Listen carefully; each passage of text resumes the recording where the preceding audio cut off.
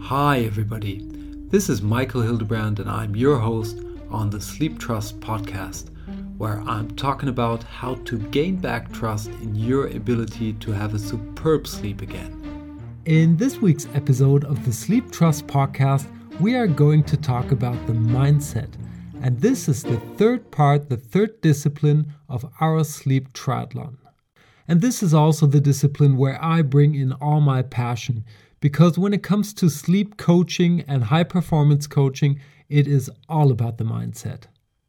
But as laid out in the previous podcasts, the mindset is only one of the three disciplines that we have to take into consideration when it comes to not only a healthy living, but in particular to your sleep quality.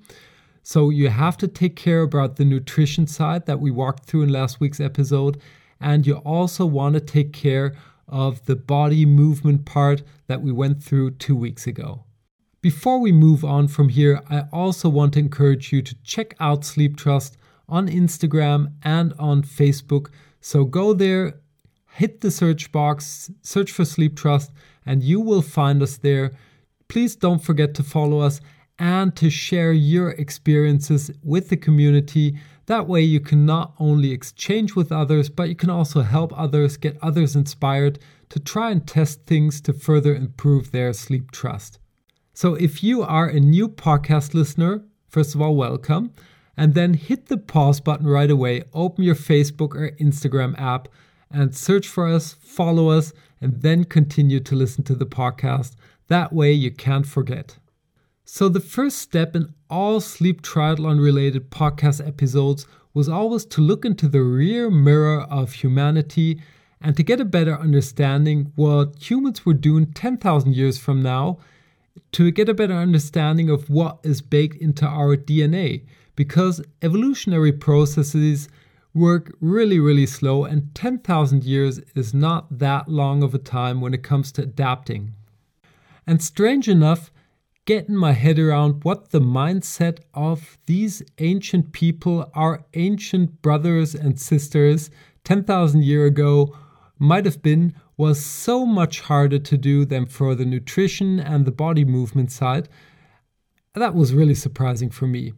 So to not start guessing, let's keep it very simple and straightforward here.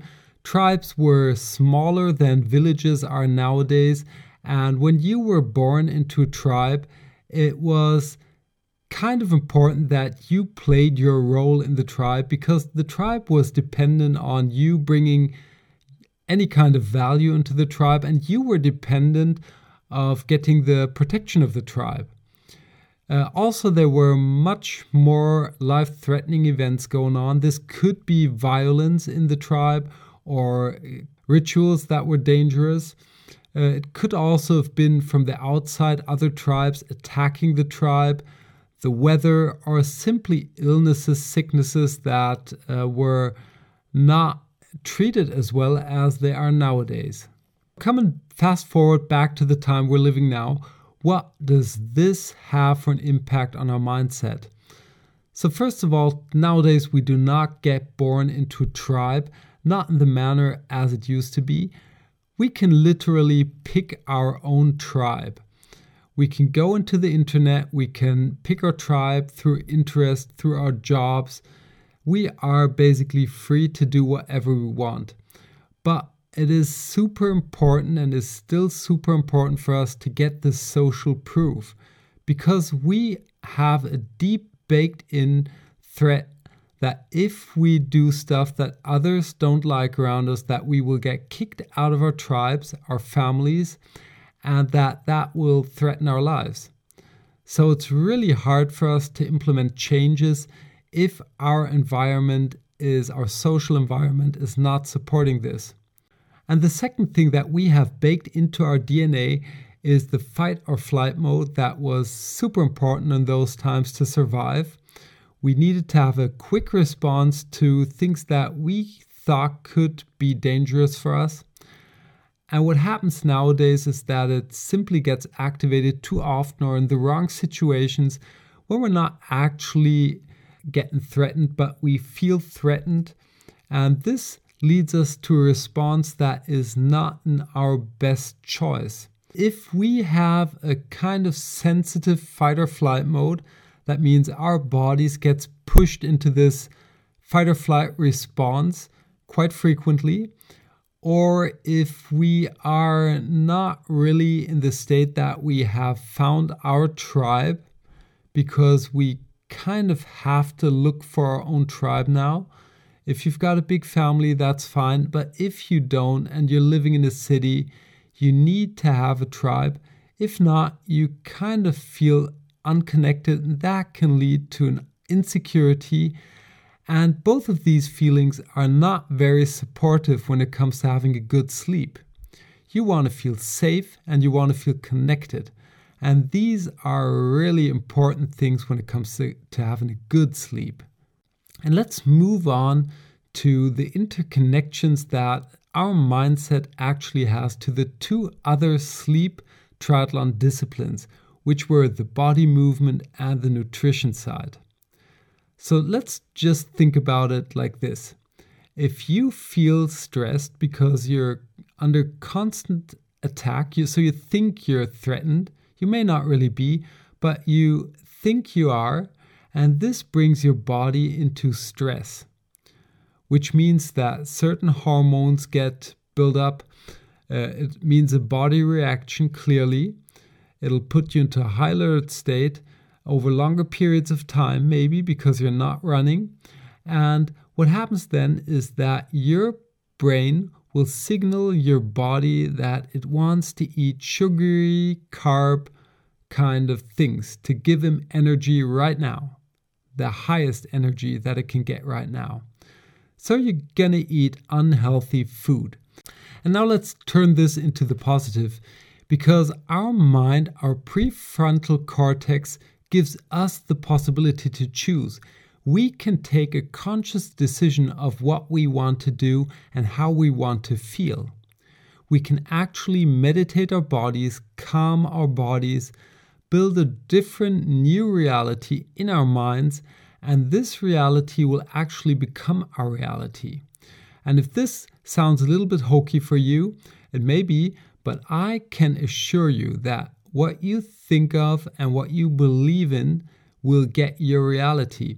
And if you just want to take a simple example, let's say you feel stressed and you consciously take the decision to think about your last holiday, think about any kind of situation where you felt really calm and relaxed, and take your time just to breathe in through your nose and breathe out through your mouth. And you get into this really calm and relaxed state. And think of all those lovely things that you saw, the lovely words that somebody told you, the safe feeling you were feeling in that moment.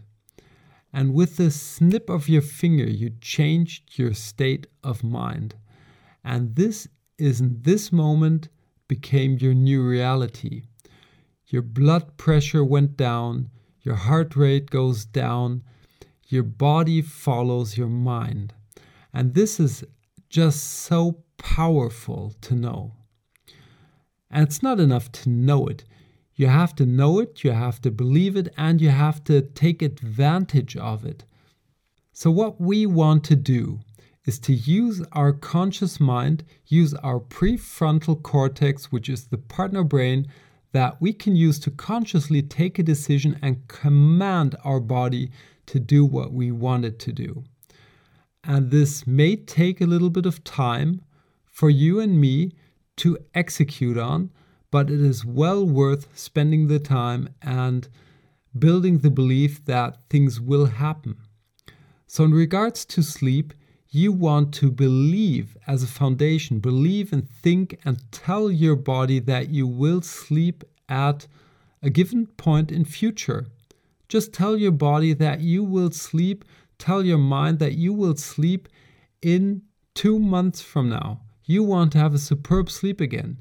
You will be sleeping quietly, and you have to start to implement that thought in your mind. Do it every day. Command your mind to execute on that idea. And use meditation to power up on that, because meditation is a super powerful thing to get your conscious thoughts into your unconscious, which basically 95% of all actions run unconsciously. So you want to get your conscious thoughts into your unconscious mind, that you do not have to think about that anymore, and that your mind will perform on that thought automatically with everything you do, with everything you might not even do, but it's always active that way. And even though the mind is the boss in the ring, we have to take care of those two other sleep triathlon disciplines. It will not work if we do not have the body movement in place and covered, and the nutrition side covered too. So we want to consciously look at those two disciplines and take a decision. If we are not moving our bodies enough, we want to give our bodies the conscious command to move more. This could be running, this could be swimming. You choose something that you are highly likely to follow through on. So don't choose stuff you hate doing, because that's not going to work. You have to find in your mind a scenario that you find can work for you. So I have my walk. I bake that into my morning routine. That works super good for me. I run from time to time. But if I would like to do, let's say, more exhausting sports, I know I would need a peer group to follow through on that. I did so until I had my slip disc. I played football with a group of people, and what pulled me there was the friendship to the people. I was really happy to see him, and as soon as we got together, that sport was not that exhausting anymore.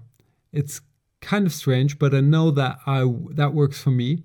Maybe something similar works for you. Maybe it's something different. The point here is that you find something that will serve you well, and that you know that you can follow through on.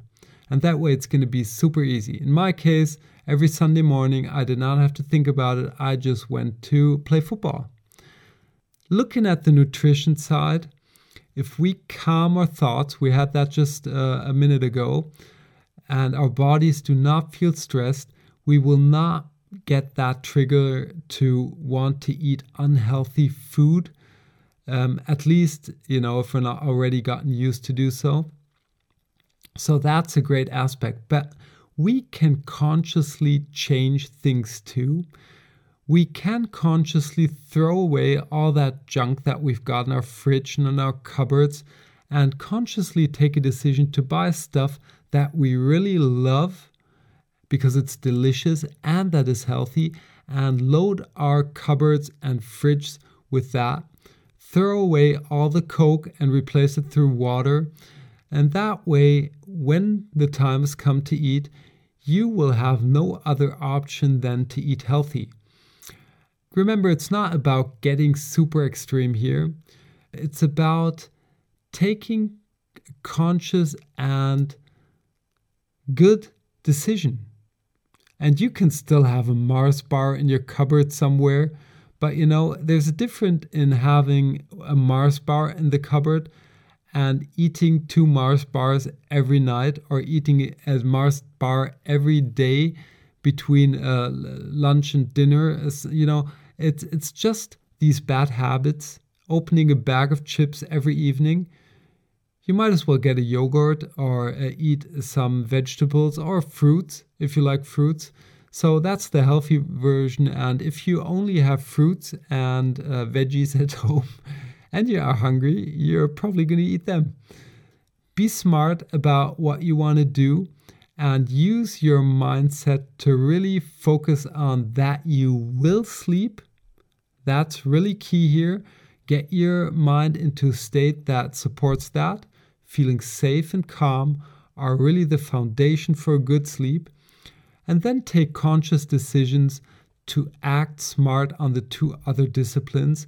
And that way you are really optimized, set up for having a superb night's sleep. With that, let's wrap up this week's episode of the Sleep Trust podcast. The mindset is sleep triathlon discipline number 3, and it's the boss in the ring. It often comes preloaded with the fear of getting kicked out of our tribe, leaving us lonely and unconnected, or having fear of being attacked from the outside. We can not only use our mindset to bring us into a calm and safe place using meditations, but also command our bodies to move and our nutrition to get set up in a way that it will really support our sleep trust and health. And that's it for this week's episode of the Sleep Trust Podcast.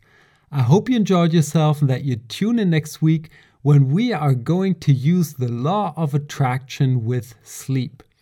Until then, have a superb sleep. Hey there, and thanks for listening to the Sleep Trust Podcast. I hope you've enjoyed this episode.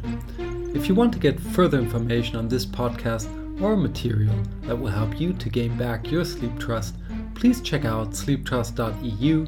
That's sleeptrust.eu, where you will get lots of information around sleep. And here comes some legal stuff. Everything on this podcast is my opinion only, so do not take it as an advice, as I am not a doctor, nor have I considered your personal situation. If you feel that you need medical advice, please consider getting an appointment at your doctor of trust. If you want to give me any kind of feedback on this podcast, feel free to email me at podcast@sleeptrust.eu. I hope you tune in again next week, and until then, have a good sleep.